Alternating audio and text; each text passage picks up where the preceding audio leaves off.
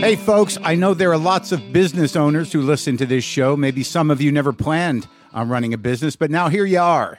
One thing you've always got to keep in mind is how much you're spending on your operating costs. That's one of the first things we had to keep in mind with WTF. And with things costing more today than they did when we started, you want to keep your expenses down. To reduce costs and headaches, be smart and use NetSuite by Oracle, bringing accounting, financial management, inventory, and HR into one platform and one source of truth.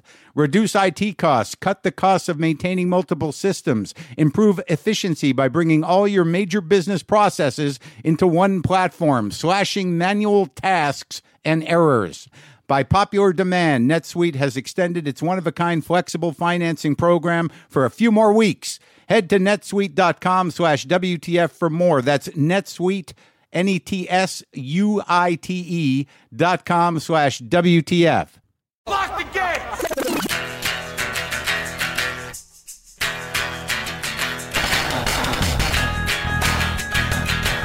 All right, let's do this. How are you, what the fuckers, what the fuck buddies, what the fuck nicks? What's going on? Is everybody all right heading into the holiday? Are you going to be okay? Have you thought about a strategy?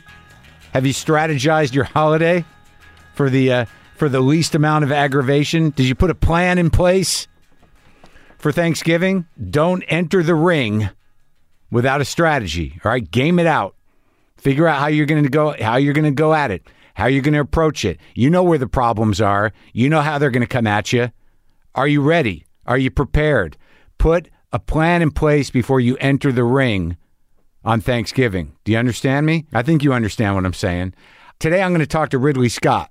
Now, Ridley Scott is one of the great directors, a titan. Can I say a titan? Is that how you use that word? He's a titan of directors. He's a director titan. And if you don't know his work, I can tell you a few of the movies. Maybe you've seen Alien, maybe, or perhaps Blade Runner, maybe, or maybe Thelma and Louise, or how about Gladiator, or maybe The Martian. The list goes on. What was interesting about talking to Ridley is that how much he loves his own work. We could all take a little something away from that, because I'm sure there are some Ridley Scott movies, if you guys know and you love Ridley Scott, that you're like, that wasn't that great. Not according to Ridley. All right. Every time I make a slightly pokey joke now, I feel like crying. Like there's a little part of me that wants to cry a little bit, but I laugh instead. And that is the best laughter. And I've said it many times. I have stated it before. The best kind of laughs are the ones that are cries. But that's a personal preference. Anyway, he does talk about his movies like he's like a huge fan of his movies, like a fan. And it was kind of fun. He recently directed The Last Duel and also the new movie House of Gucci, which opens this week, which I saw.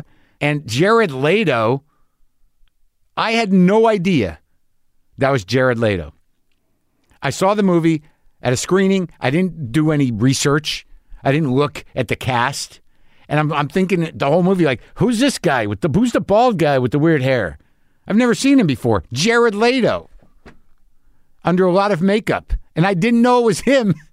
It's fucking sad in a way. As a guy who does kind of journalism, Ridley Scott had to tell me.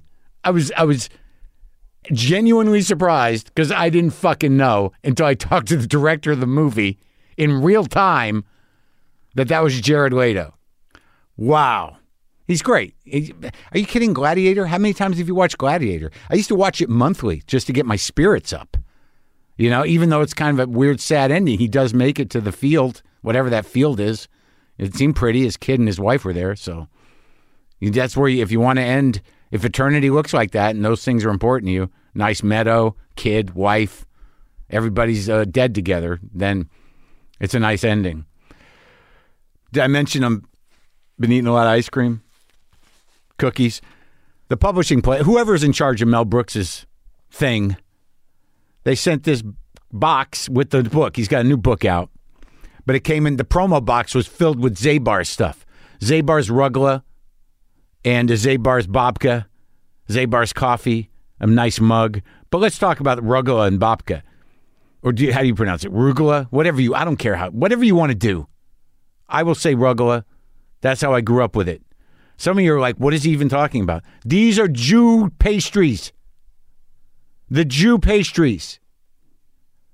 Like many of you are familiar with Hamantaschen. These were regular, straight-up cinnamon rugelach and the classic chocolate babka. Now, if you people are confused about the Jewness of this, it's important. It's my past. It's what I come from. I don't know. I can't justify eating these things compulsively as some sort of historical tradition. Like it's part of my journey. It's a tradition. It's a ritual. I don't pray. I don't.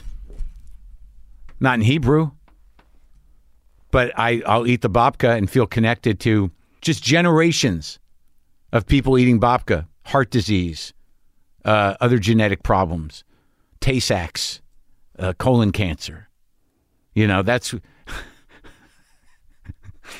Oh, God. And then Clementine sent me a bunch of fucking ice cream. But anyways, that's I don't want to talk about that shit. I'm not doing it. I got bigger problems. Do you?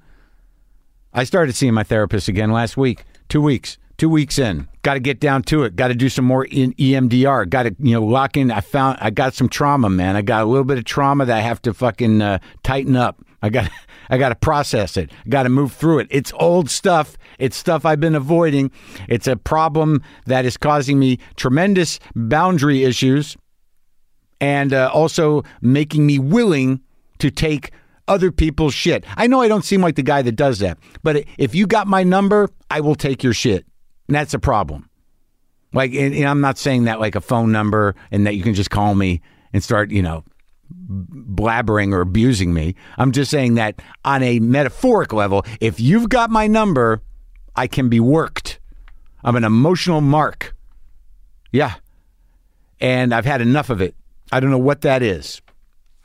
It's got something to do with codependency. It's got something to do with, it's just, I know where it comes from. I don't need to go into that, but I'm working on it.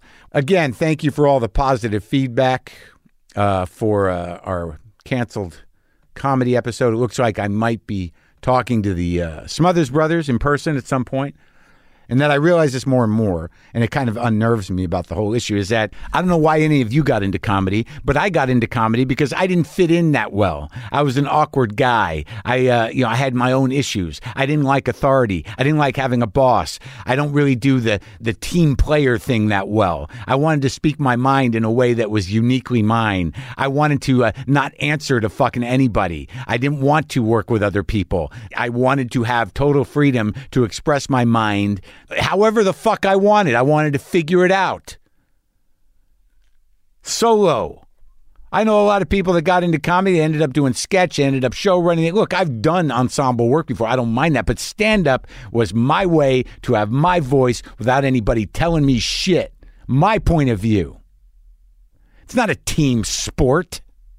I mean, what the fuck? But the idea that there's an anti-woke comedy, and that's a point of view that many people want to have. That's a team. So now these team players, these fucking sheep, these anti-woke guys and gals are just fucking hacks. They don't even have the courage to have their own point of view. I'm anti-woke. So you're team anti-woke? I thought you were a fucking comic. I thought you were a guy or a woman with your own fucking thoughts. Yeah, I am. I'm a free thinker. I do my own research. Yeah, but your free thinking sounds like 100 other fucking idiots that are doing what? The same free thinking than you? Team anti-woke.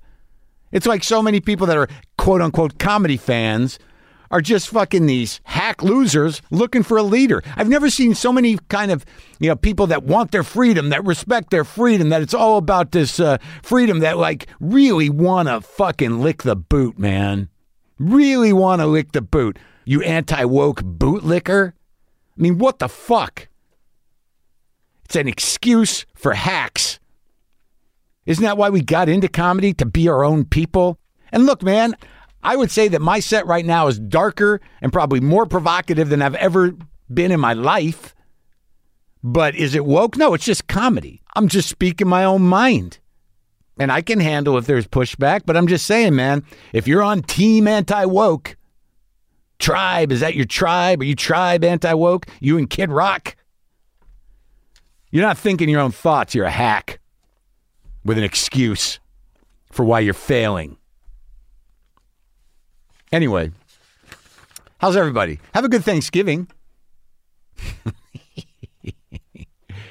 Ridley Scott has just directed The House of Gucci, which opens in theaters this Wednesday, November 24th. Also, The Last Duel will be available on digital platforms starting November 30th. And I think that's a great movie. And it was a real honor to talk to this guy. This is me talking to Ridley Scott. Sometimes I wish I paid more attention in school, or in some cases, any attention at all. There are probably a lot of things I could have gotten more out of, like literature. And now it's probably not in the cards to go back to school and study the classics. But luckily for us, there's a new podcast called The Foxed Page that dives deep into the best books of all time. This is basically like the best possible college English class, but more relaxed and fun. No pressure of grades or needing to prepare something to say in class. It's only the books you want to read and know about, presented by best-selling author Kimberly Ford. Everything from Cormac McCarthy to Madame Bovary, from classics like Frankenstein to modern hits like Lessons in Chemistry. I love Ireland, but I missed the boat on James Joyce. The Foxed Page has a 3-part series on Dubliners, and that's a pretty great starting point. Want to get the most out of what you read? The Foxed Page is for you. Get it now wherever you get your podcasts.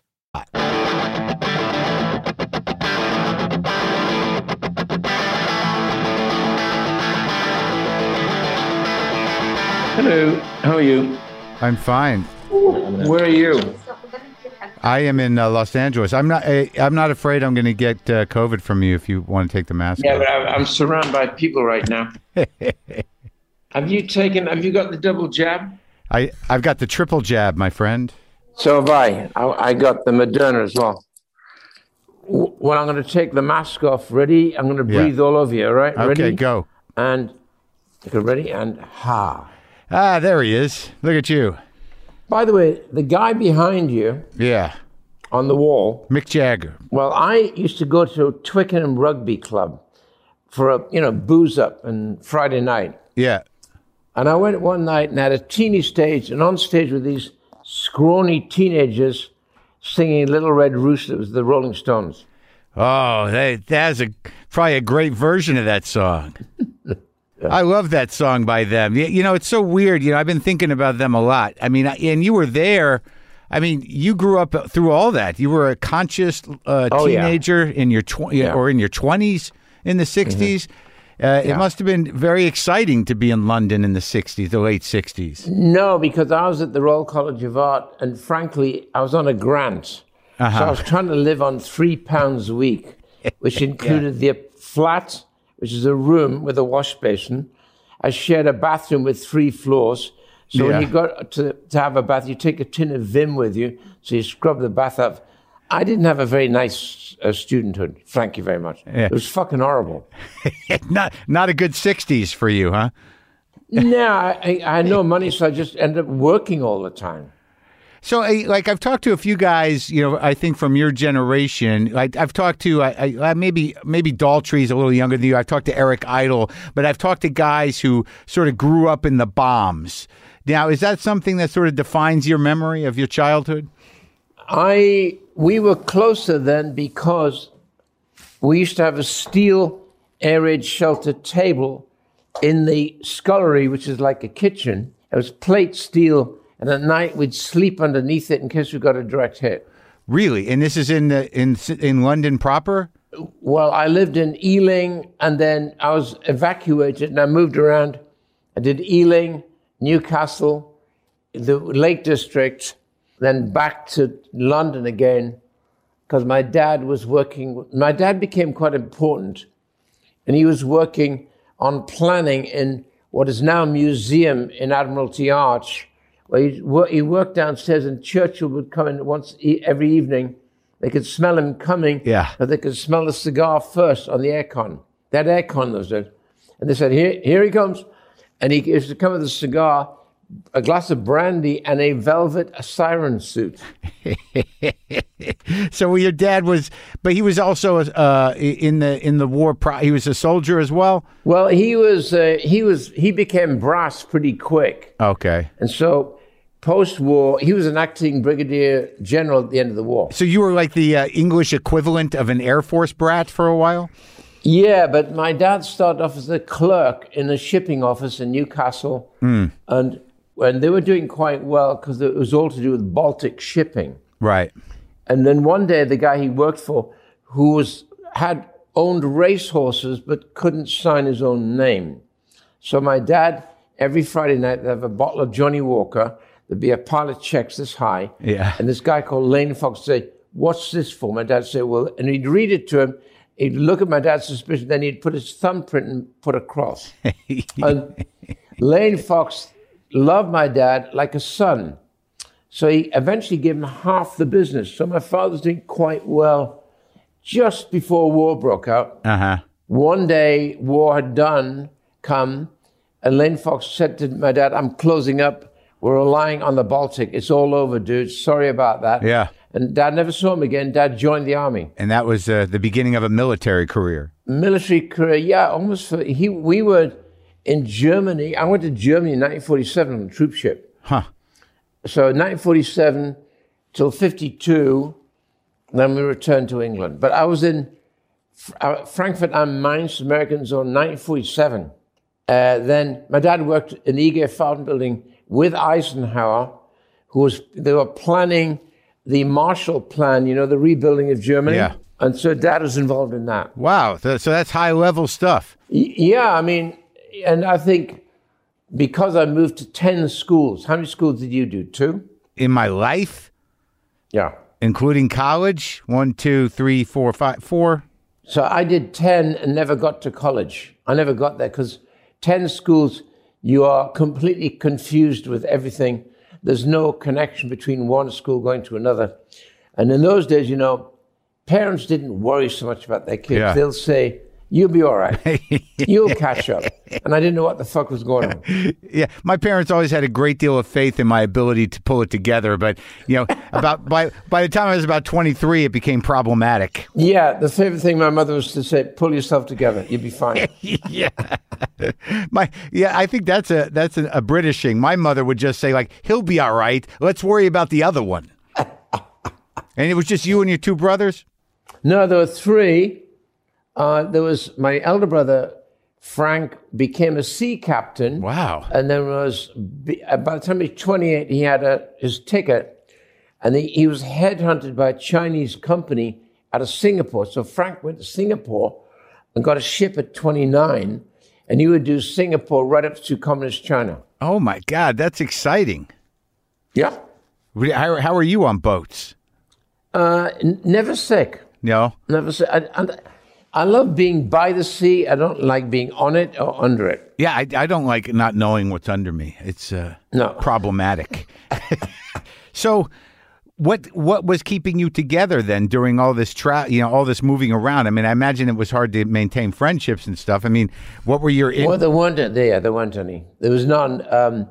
But what I did, which I owe my career to, I drew incessantly.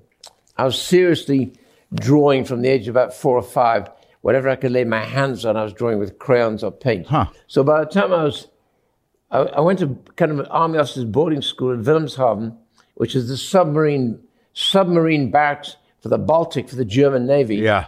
And I went in there because my parents wanted to get rid of me and they'd send me up to school. Sure. And my mother would say, my son. I'd say, right, what we're going to do. I love going to boarding school. And so I was doing big paintings. It's filled in for being extra, particularly, I couldn't, I think now, today, we would say I was dyslexic, but I couldn't contain or remember anything, and I couldn't concentrate. But what I could do was I'd sit for hours and draw or paint. So you had a sense of painting. What kind of painting? And you had a good sense of color and all that, like just naturally. Everything. No, it was quite sophisticated. Everything from oil paint to. My dad saw I was particularly, interested, and so he sent me in Hamburg to a army art school. There was an art school in Hamburg. Certain people like to do art, so I'll never forget. when I entered the art school, there could smell of turpentine and paint and oil. I loved that. And, in a funny kind of way, I was imagining I might become a painter. Yeah. But by the time I got to serious art school, because I was so academically stupid, Yeah. I went to art school at West Hartlepool College of Art in County Durham. And honestly, the sun rose for me, metaphorically. I just adored school from that moment on. I did 7 years at art school, 4 years at Hartlepool and 3 years at the Royal College. You loved it. More than a day. I ended up doing 5 days, 5 night schools a week, just passionate. Consequently, I got in everywhere. I got in the Royal College, I got in the Academy, I got in Slade. Mostly painting? Well, it was a general, my art called, yes, the focus would be painting, but I fancied graphic design because my art master had said to me, there's money in posters. And I don't think he knew what he was saying. What he was saying was, there's going to be something called commercial TV, and that is going to be money in commercial advertising. Yeah. It didn't exist then, but that's what he was talking about. And I caught the wave. So that was your entrance in. So you had this great sensibility visually. You could paint. You could understand graphic design. And then it was time now let's make some short movies to sell shit. No, let's make some money. I was paid nothing. I was paid at BBC. I ended up directing briefly 1 hour live TV. Yeah. And after tax, a week I was earning £75 a week. I said, fuck, this is something wrong here. So this is before you went into advertising? Yeah, and before you got out of art school, you were directing television? No. When I left art school, I finished with art school having done a traveling scholarship in the US, 1961, 62. I was free. Then I came back from the US. I spent a year in the US. Doing what? Actually, interesting. I worked with two guys in New York. I mean, I worked for them. As two documentarians called Don Pennybaker and Richard Leacock. Right. Yeah. And Richard Leacock was his cameraman. They were partners. And I talked my way and got a job there. Interesting. With my portfolio from the Royal College. They looked at the portfolio. They were a little baffled, but it was impressive. And they said, you want a job? I said, yeah. And so after 7 years at art school, I was buying coffee and hamburgers and making, food at lunchtime. That's what I ended up doing my first year out. Well, what was Pennybaker working on when you were there? I ended up doing a little bit of syncing up because they're doing multi-cameras and Arriflex. And I worked on the poles. So I was syncing up rushed on Jack Kennedy beating Hubert Humphreys in Massachusetts, I think, is when Jack was heading definitely towards being the president of the United States. And running Russia, it was like following Jesus Christ, people trying to touch him. It was amazing. Then I worked on Nehru, the president of India. Yeah. Then I worked on some amazing football game where they took two high schools. It was the two big high schools that were red hot at football, turned out a lot of pros. They shot that as well. So the documentaries were amazing and adjusted my whole thinking to, I want to go into film. So that was it, huh? And also just hearing about multi cameras. I know you use a lot of cameras. I mean, there must have been. Yeah. But were you a fan of movies in any passionate way as a kid, or other than passively? Beyond. I would when I was in Hartlepool, I made a deal with the local Odeon Cinema, which is like the chain, and I said I will paint all the outside poster work, and in the lobby, if you give me free tickets for a year. So that's how we got to sit and watch movies, and I'd sit and watch them round and round. But it was all Hollywood fodder. So my passion, honestly, was wet. What does Hollywood fodder mean? I mean, at that period in film history, I mean, what does it mean? General material, and okay. I adored anything that was from Hollywood. Sure. But I remember watching films with Yvonne De Carlo, Danny Kaye, Rita Hayworth, and then the thing that really got me were Westerns. Yeah. And I want to make a Western. I haven't done that yet. How have you not made a Western yet? Well, the magic is getting shit on paper. once you get the material onto script form, that's your blueprint. That is the hardest single thing to do, getting on paper. Well, it seems like, if you frame it correctly with the right intellectual sort of context, you could look at Thelma and Louise as a Western. Yes, correct. You could, yes, indeed. You could look at the Duelists as a Western. For sure. Right. An insane reason for fighting. They've forgotten the reason why. So I want to do a Western for sure. Oh, that would be very exciting. That would be, because I think let me just start at this point, which is, in the last month, I've seen two of your two most recent films. Yeah. The Last Duel I saw, and I just saw the Gucci movie. And there's a couple of questions in the sense of you obviously had something for Adam Driver and knew his capabilities, right? Fantastic. Right. But being that these are so different and they're both great movies. I mean, I think The Last Duel was spectacular. I mean, I loved it. I loved it. I don't know. I don't know where the drop off was, in terms of how it was promoted or what happened, but No, Disney did a fantastic promotion job, because unlike them, it somehow arrived at Fox and therefore Disney. But Disney, the guys, the bosses, loved the movie because I was concerned it's not for them, but they really liked the movie. So their advertising, publicity, etc., was excellent.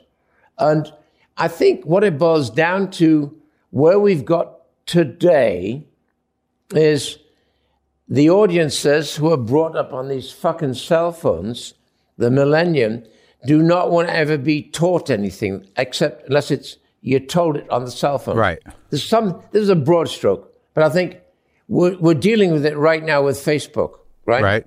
There's a misdirection, has happened where it's given the wrong kind of confidence to this latest generation, I think. But I feel like this movie was, like a beautiful adult themed movie that should have, what should have brought younger people in was obviously the excitement of the idea of the period and the action. Well, yeah, I mean, I agree with you, and particularly with Matt Damon, Ben Affleck, and Adam Driver, and this new girl called Jodie Comer.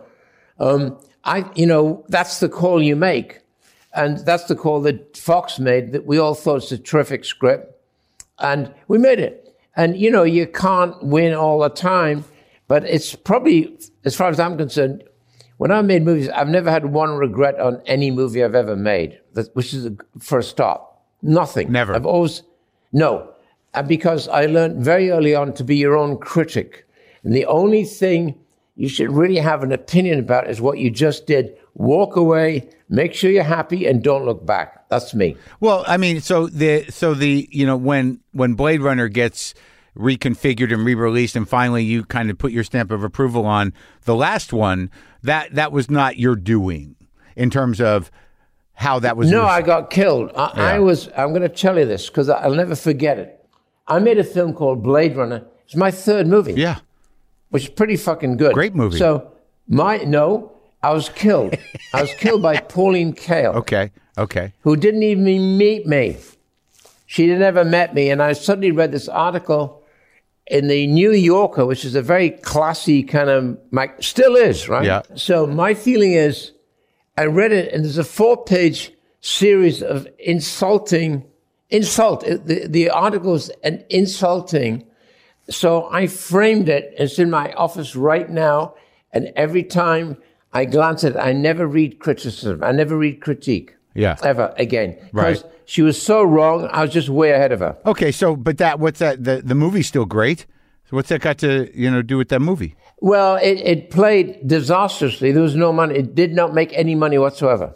I get it, but in terms of, I guess the root of my question was, you said you have no regrets, yet there were you did go back and redo that movie in a way, correct? Well, no, I went back in because I had a great idea for a second movie, and we should reignite what is now popular. Right. In fact, I think it's number 1 in the Library of Congress, most requested. So. There was a TV show called The Dating Game or something, wasn't it? Sure. Was that? Yeah. I don't watch that shit, okay? But, Sure. So, and I thought that this man, Terrell, who probably has one of the two companies in the world that will run the world. This world will be run eventually by 3 corporations, I think. Sure. Maybe 2. Yeah. We're already headed that way. Yeah. And his small part of his business and his ego was playing God. So he liked to create humanoids, and I didn't want to call them humanoids, so we called them replicants. Yeah. So the very first Blade Runner, to me, was a dating game. In his arrogance, he not only created people like Roy Batty and people who probably are working on trying to make Mars livable then, but actually he went further than that, and he created a female and a person who did not know he was a replicant, Harrison Ford. And what he was watching is he wanted to see, she is capable of having a child. And Harrison was designed as capable of having a child. And so that became the formula for the next movie. Ah, so that was the reason why you went back in. Oh, yeah, because I thought it was a great idea. And it's, you know, rather than just a sequel, it was a kind of interesting, legitimate idea because it works hand in hand, side by side with today's technology, because that is happening today. Not only that, but metaphorically, it works in terms of, you know, who are we really and what defines our reality. Yeah, yes.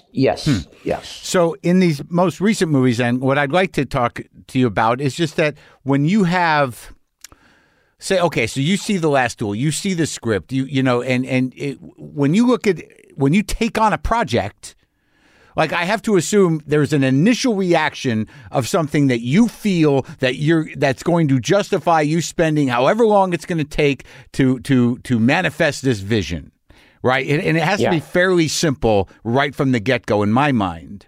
So because all these movies that you do, they're different. They're not, they're all Ridley Scott movies. Unrelated. Right. Unrelated. So I have to assume that when you take in the material, something, probably a singular idea makes you go, oh, fuck yes. Yeah.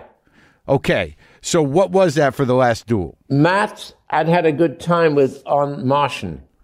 That was it? And he called me up saying, "Oi, I know you've already done a film called The Duelists, which we loved a lot." He said, "But this is based on a very good book, which is an encapsulation of the trial records from 1360. It's about a woman who is purported to have been raped, and she claims it was rape, but the protagonist claims it was complicit." And I said, I'm already in. It's such a great it's a great singular idea that somehow touches base today. Yeah. Of course it does. Me too. Right. And the argument would be we didn't make it for that reason because we just thought the singular central idea was amazing, that she accuses somebody of this and was brave enough to do it at the time, because if she was proved wrong, she would be punished horribly. She'd be burnt alive. So that was the driver. That was the engine. The engine, you need a great central nut. Yeah. Thelma and Louise was an epic goodbye story of two women who made themselves completely independent of any opinion, right? Right. And therefore, it became epically beautiful because I felt it was the last drive. It was the last time together. So, I can't help trying to make things visually as spectacular as I can. That's what I do. So with The Last Duel, like, the construction of it, this is, ultimately, a feminist themed movie, right? So, and that's not something that is, I think with Alien. Well, you do Alien, you do Thelma and Louise, but people forget there's one very good film done with Demi Moore called G.I. Jane. I was going to mention that one, yeah. And that is the definitive challenge for a female to try and enter that part of the army, which is the male bastion of masculinity. And she wanted to be part of that because she felt she had something to add. So what is this? What compels you to do more so than any other male director or at the level you're at, these stories of strong women? Probably because I respected my mum. My mum was 5 foot tall. She insisted, she was actually 4'11". She insisted she was 5 feet. And she brought up 3 sons, because my dad was away a lot, army, and so she was both the male and the female in the household, and was a tough guy, and we respected her. And I've never forgotten that. She taught us respect. And I thought that with The Last Duel, that, I mean, each segment of that movie, it was a profound movie because I didn't know anything about it going in. So I'm watching it, and from the beginning, I'm like, I'm not a huge period piece kind of guy, but I'm like, oh, here we go. Where's this going to go? But then by the second chapter, I'm like, what the fuck is happening? And then, like, you start to, as a man, question your own perception of the events of your life, right? Well, the choice to borrow a little from Rashomon, where you're playing the story through really 2.5 times. You're seeing her version, you're seeing Adam Driver's version, but you're also getting Matt Damon's version because as soon as he hears there's rape, he assumes that it's her fault. Yeah. And, the acting on behalf of all of them through the different points of view was kind of astounding. Well, also, because Adam Driver, in a funny kind of way, has to play nearly the same role. And that's why we had the investment we had a glimpse of a couple of orgies. The reason for that was not titillation, but was to say, in that room of one orgy, anyone in that room is happy to be there and will comply with everything. So that's male and female. So it's saying this was a norm and it's okay. Yeah. And so, and yet she wasn't. She was very traditional in that sense. Adam Driver assumed a lot, which is completely wrong. Yeah, and I thought that Matt Damon, he's always great, but it was a very surprising. Well, he's playing a bad guy. He said, "I'm going to be horrible." I said, "You sure are." So I gave him a scar and a terrible haircut because it's more comfortable to have short hair under a helmet. But the one line that summarizes who he was when she said, "A man came to our house. Who was it? It was Legree. And what happened? He raped me." And the reaction from Carouge... Right, I don't want him to be the last one. No, worse than that. He said, "Why does this man never stop fucking punishing with me?" Yeah. Then he said, "I want to be the last one on the bed." I mean, it was disgusting. Matt embraced that. That's what he wanted to be. Yeah, a real malignant meathead. Yes, exactly. And that's why we showed glimpses of battles to show he was a very he's kind of bloody Viking, right? Yeah. He's crazy. And that's who Carouge was. He would go to war because he would be paid by the king to support his estate. Right. No, I thought it was historically just the whole thing was great. I was just thrilled. Good, I'm glad you liked it. Yeah. Thrilled to watch it. So then, and now we're here. I saw House of Gucci. And, and again, what you look at that material and also you chose Driver, right?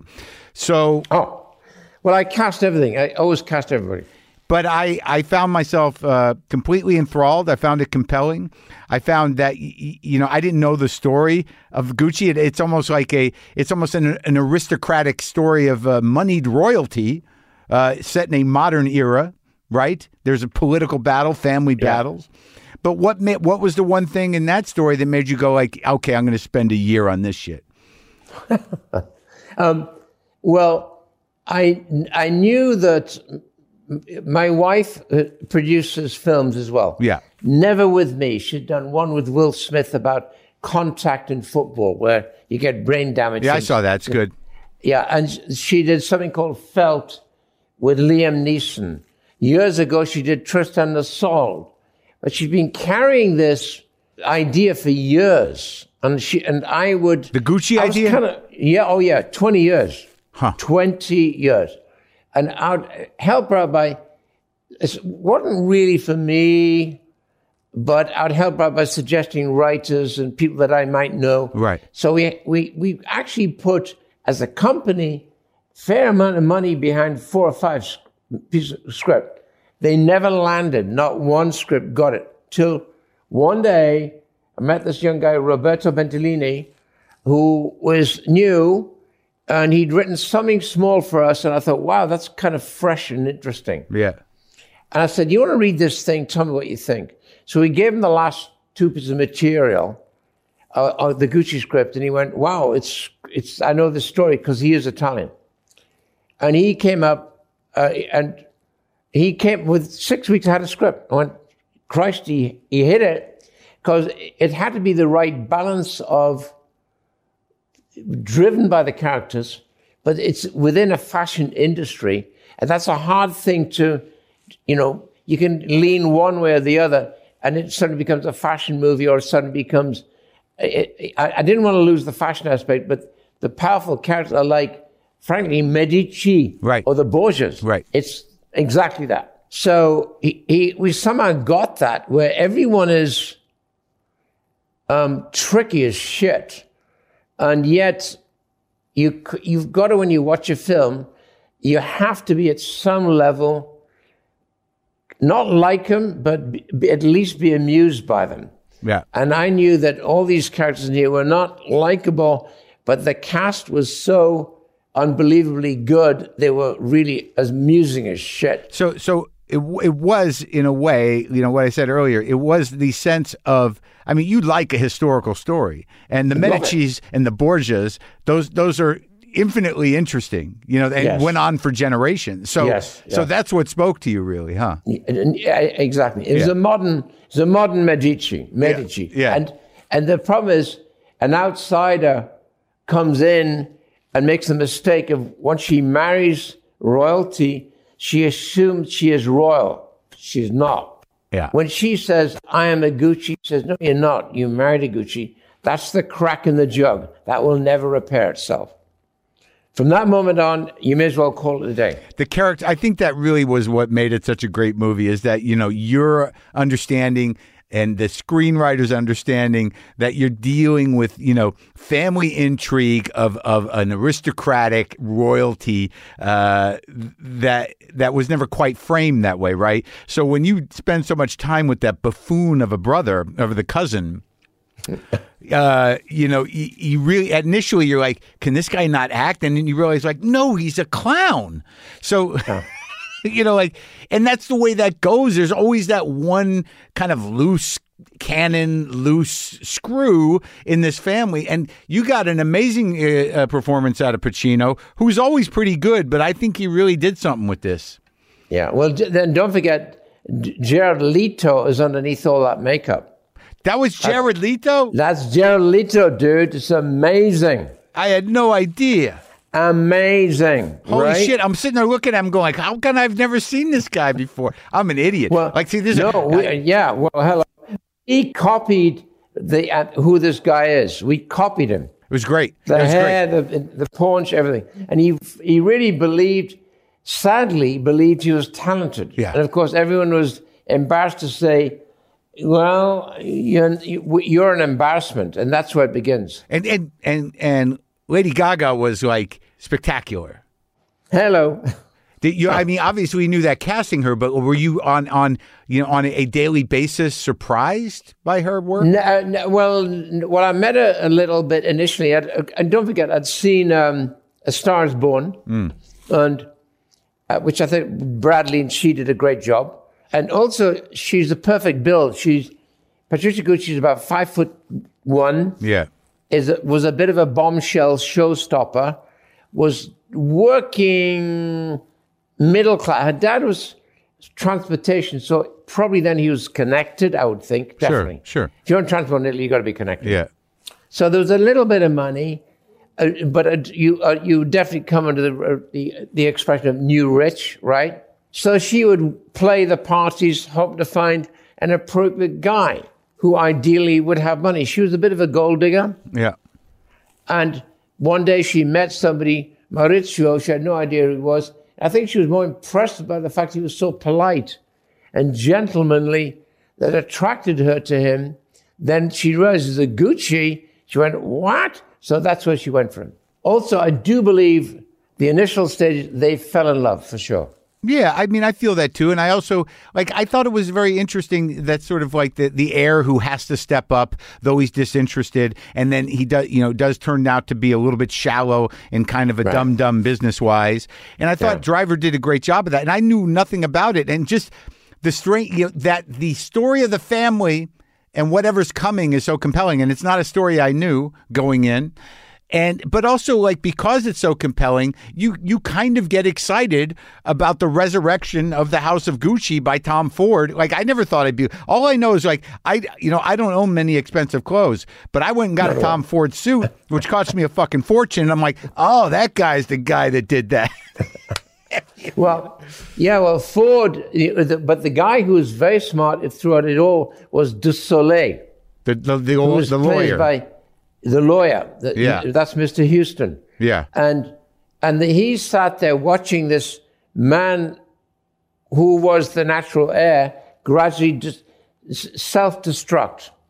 Right. And during the self-destruction, he realized he better hang in there. And I believe that this may be true or not, so I'm going to say it may be fiction. Yeah. I heard way back when we were researching that Du Soleil had been smart enough to put in $5 million of his own money early on, and then was responsible for introducing Tom Ford to Gucci. And so from a company, let's say, worth on the stock market at a certain point with massive debt, say 400 million, overnight it became a $1 billion company over that Tom Ford fashion show. Wild. So I talked to Steven Soderbergh not long ago, who is sort of defiantly against having a specific style.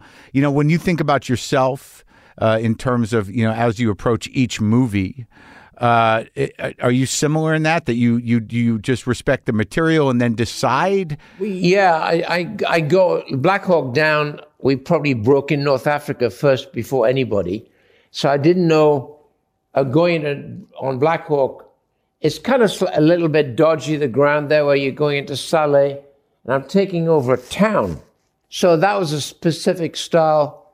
I used a Polish cameraman for that, funny enough, called Vladimir Idziak, who is very interesting. And he said, I only shoot one camera and I hate sunshine. So we go to Morocco and I use 11 cameras.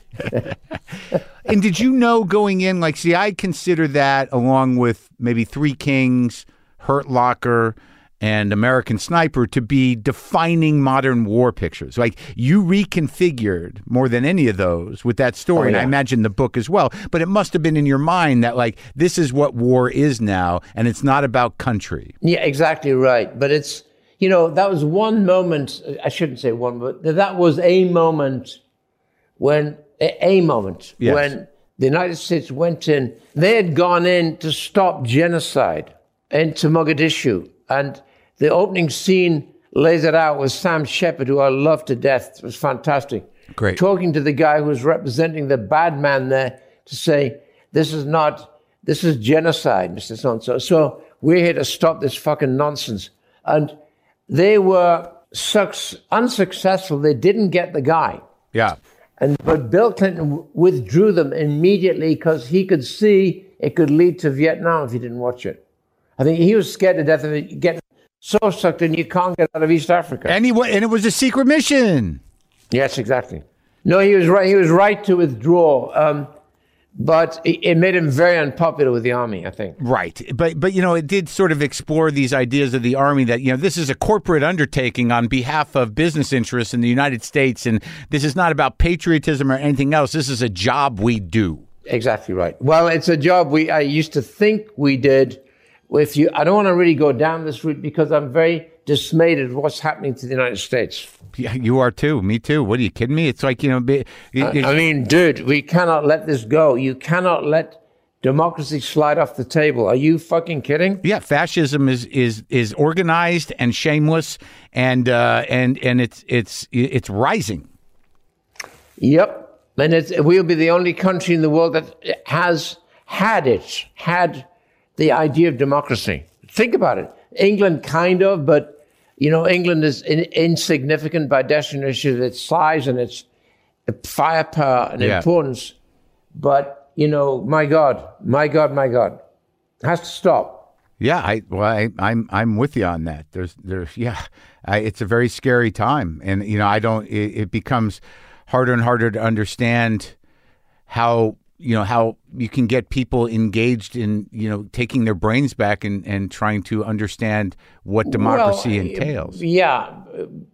But what I'm staring at is a lot of intelligent people on the other side simply convincing themselves that these lies are the truth.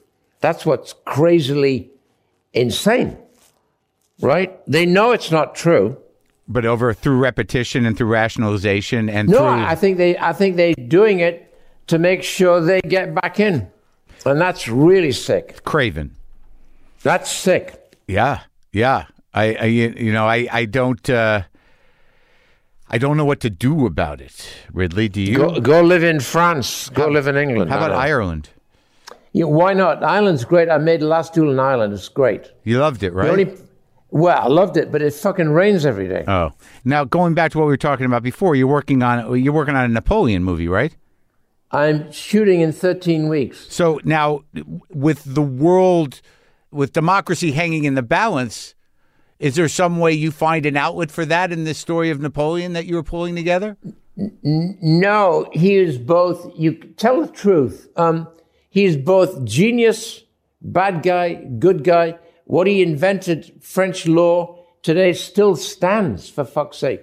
They're still using a lot of the stuff he did. Yeah. They've got the roads he fucking planted today. Yeah. So, the reason why he built all the straight lines down the Champs-Élysées, because you could put cannons there and literally put down any revolt by just firing down the avenues. So he is a fascinating, I can't call him a monster at all. He's a fascinating man who I think started off by wanting to do the right thing, by bringing France into line and bringing it back onto an equilibrium and shifting it away from the idea of the revolution, because the revolution was much needed. It was in desperate need of change.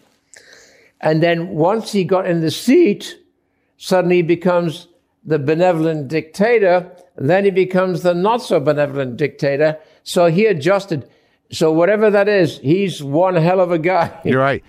Well, I think I also see that in a lot of the films, even in House of Gucci, that when you've got the opportunity to explore the arc of a life, you're going to figure that out. Yes. I've got the best actor in the world to do it right now is Joaquin Phoenix. You like that guy. He's playing Napoleon. I love him to death. When Joaquin comes to the table, it's a free-for-all with me and him. And I think we kind of wrestle it out and come to where we want to be, because he is a very good intuition for himself. He's brilliant. Joaquin's brilliant. Was that experience? Did you have that experience with him on Gladiator as well? Oh yeah. Because, as he says, when I take anything on, he gets intimidated by anything, but that's his engine. The engine is that. The insecurity is what drives him, Yeah. It's the same as I do. I'm insecure about doing Napoleon, but I know I'll get it right. I'm fucking better, otherwise I got to find a new day job. Well, I mean, you make big movies, dude. Where do you find all this energy? Is it just, you just want to keep engaged? No, that's the way I'm built, I still, after all these years, it's kind of primitive, but it's great because I storyboard every movie. I've now got storyboard this thick on Napoleon Bonaparte. I'm drawing everything so I can really draw. So I draw close-ups, medium shots, wide shots, and I work the scene out on paper before I get there. What are those on behind you? Is that the movie on the boards? Well, these are the running order of the board where I was in here with Joaquin last week, and we were going through stuff. It's always good because when you go through something, you always find something else. So when I'm boarding, I also I get an idea because it's as if I'm filming on paper. And it's a great, I couldn't do it any other way because it proves to be incredibly economical. So, for instance, on Gucci, I boarded Gucci. We ended up 2 weeks under schedule. Yeah. Which is, several $1 million under budget. I tend to end up under budget because when I come into it, I know exactly what we're going to do. So that is where, you know, the sort of experience with commercials and also, but more depth in deeply the experience with your ability to draw and see story and even everything. So I own everything to drawing. Right. Seriously. So that's how you stay, you know, efficient on time and that's how completely. I know exactly. I could start Napoleon on Monday. Huh. My friend Kit has this theory that in a lot of your movies, you like things to fall out of the sky, like flowers, water, rain. Well, I like to fill every frame with something on it. Even in Alien, there was sort of some liquid always kind of falling on, and then. Oh yeah. Well, Harry Dean Stanton walked into the landing leg room and he's looking up and he goes, "Jonesy." Yeah. And it's water. And somebody said, "Okay, and what's water doing in the landing leg room?" I said, "Condensation, you twat." Exactly. They go, "All right." I said, "Yes." So like does the fact that you bring in like all these things on time and under budget, I mean, I imagine that, because here's a question. Look, man, you made 1492. It didn't do well. You didn't make Great another movie. Yeah. Great movie. Of course. Oh. But you don't seem to be stoppable in this sense. My theory is that like you're so goddamn good, and you show up with the work, and you do it on time, you do it on budget, and everything looks great. Was ever a time where, you know, there was a risk that you might not work because of a box office failure? Yeah. Well, I had the Duelists. They made 7 prints. It got the British became the British Award at Cannes. And I got a prize at Cannes, and then, you know, had a smaller company like Focus, or dare I even mention Weinstein Company, been existing there, they could have taken that and known what to do with it. Paramount, to be fair, did not know what to do with a Napoleonic film. Right. So they made 7 prints. So then, that was an $800,000 failure. Didn't make any money. It cost $800,000. And I got no fee, by the way.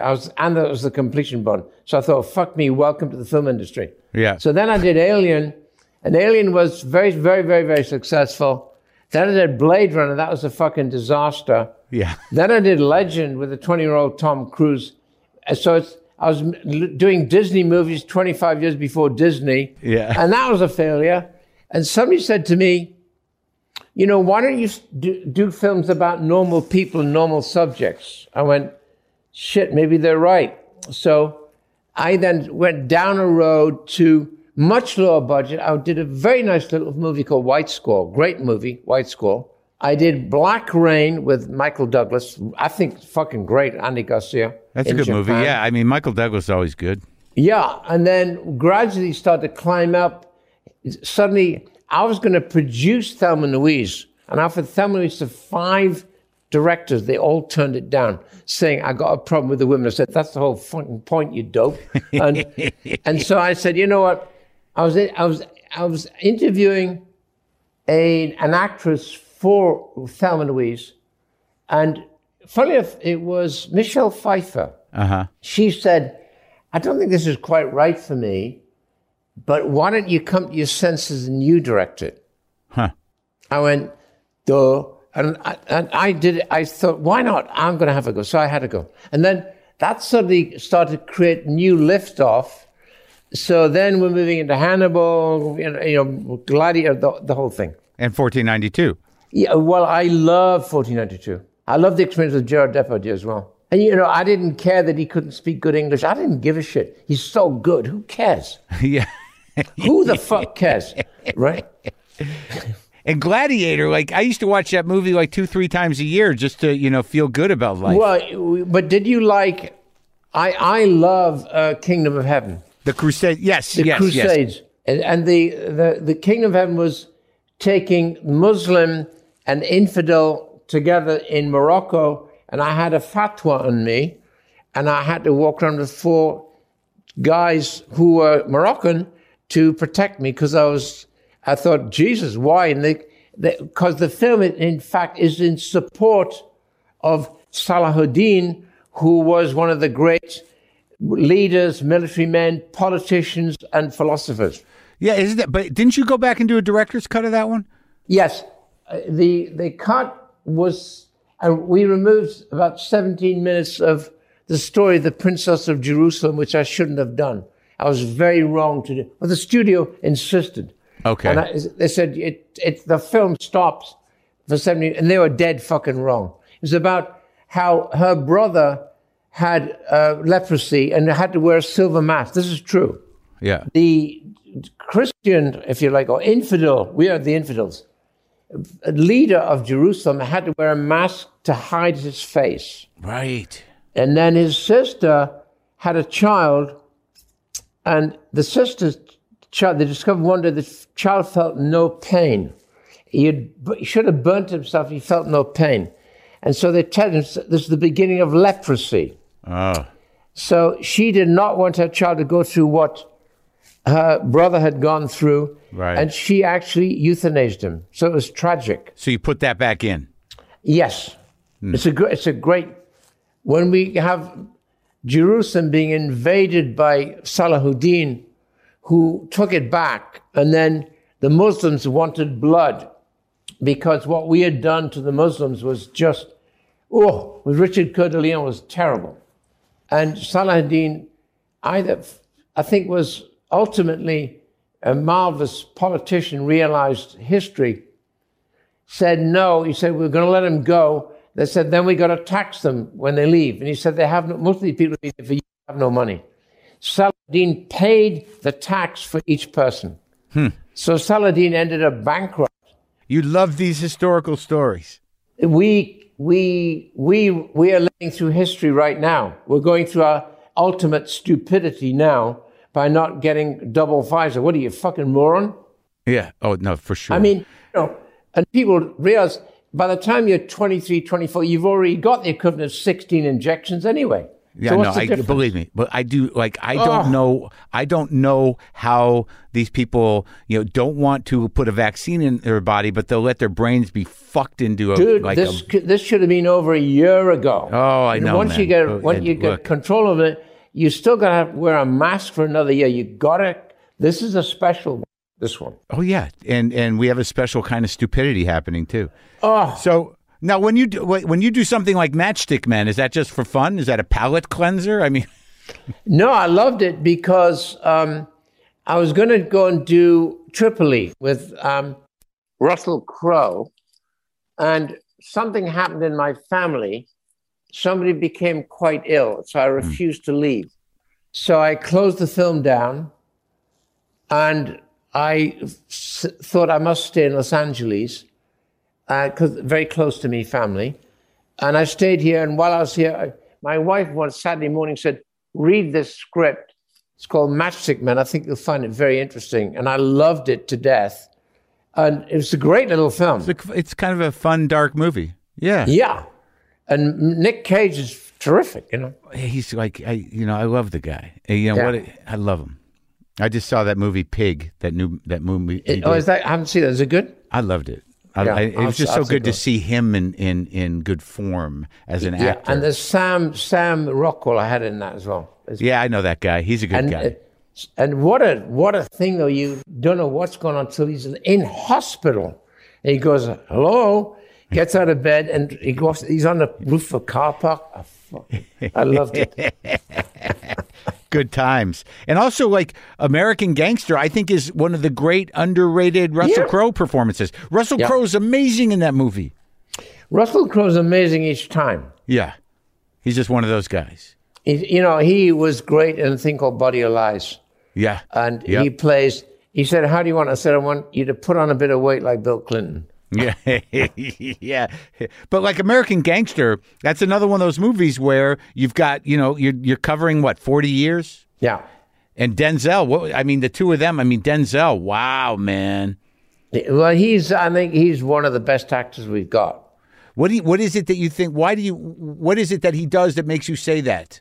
Well, he's perpetually, I'm going to say this, I think he gets very insecure when he's doing a role. And he once said so many words to me saying, listen, when I do a film, man, I'm kind of exposing myself to everybody. It's kind of intimidating. Yeah. Because he gets angry, you know, but I like that. I like that fuel. He's got great fuel.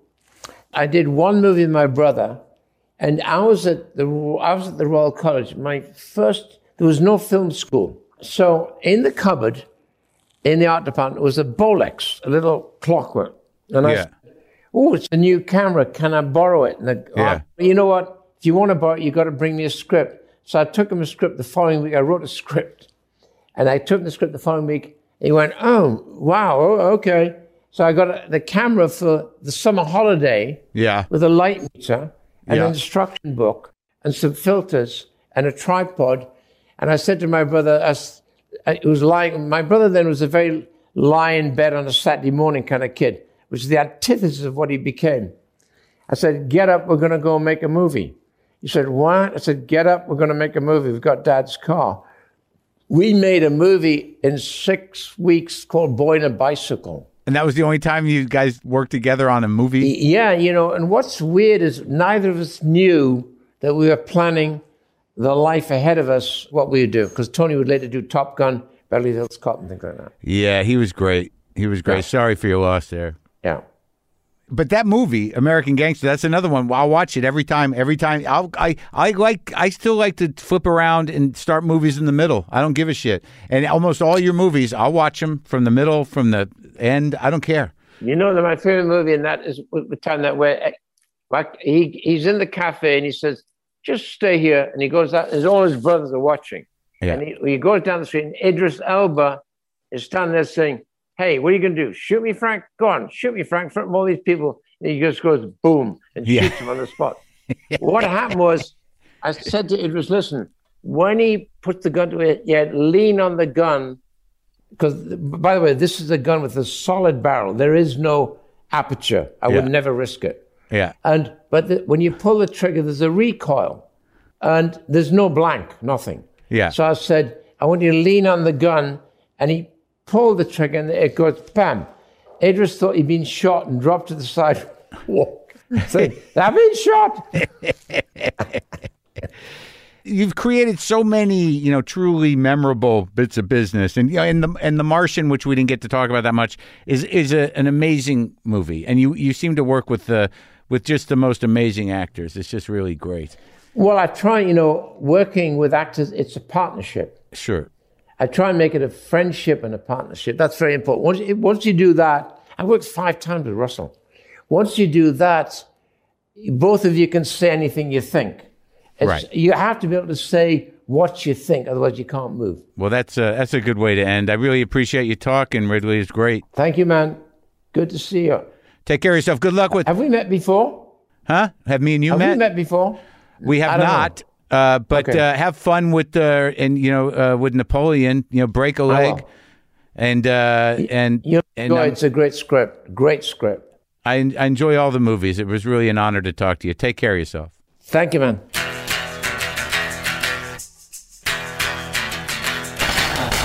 There you go. That was good. He loves his own movies, that guy, and he's a great director. He should love them. Did I mention I'm eating a lot of cookies? Rugla, babka, huh?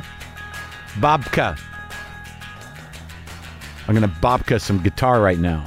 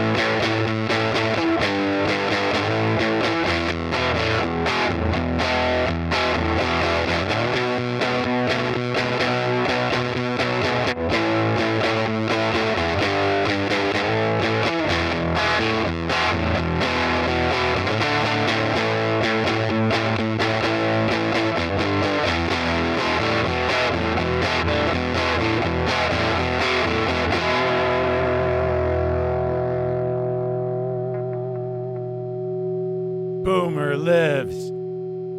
Monkey and LaFonda and Cat Angels. That was one. That came out of nowhere. Cat Angels everywhere.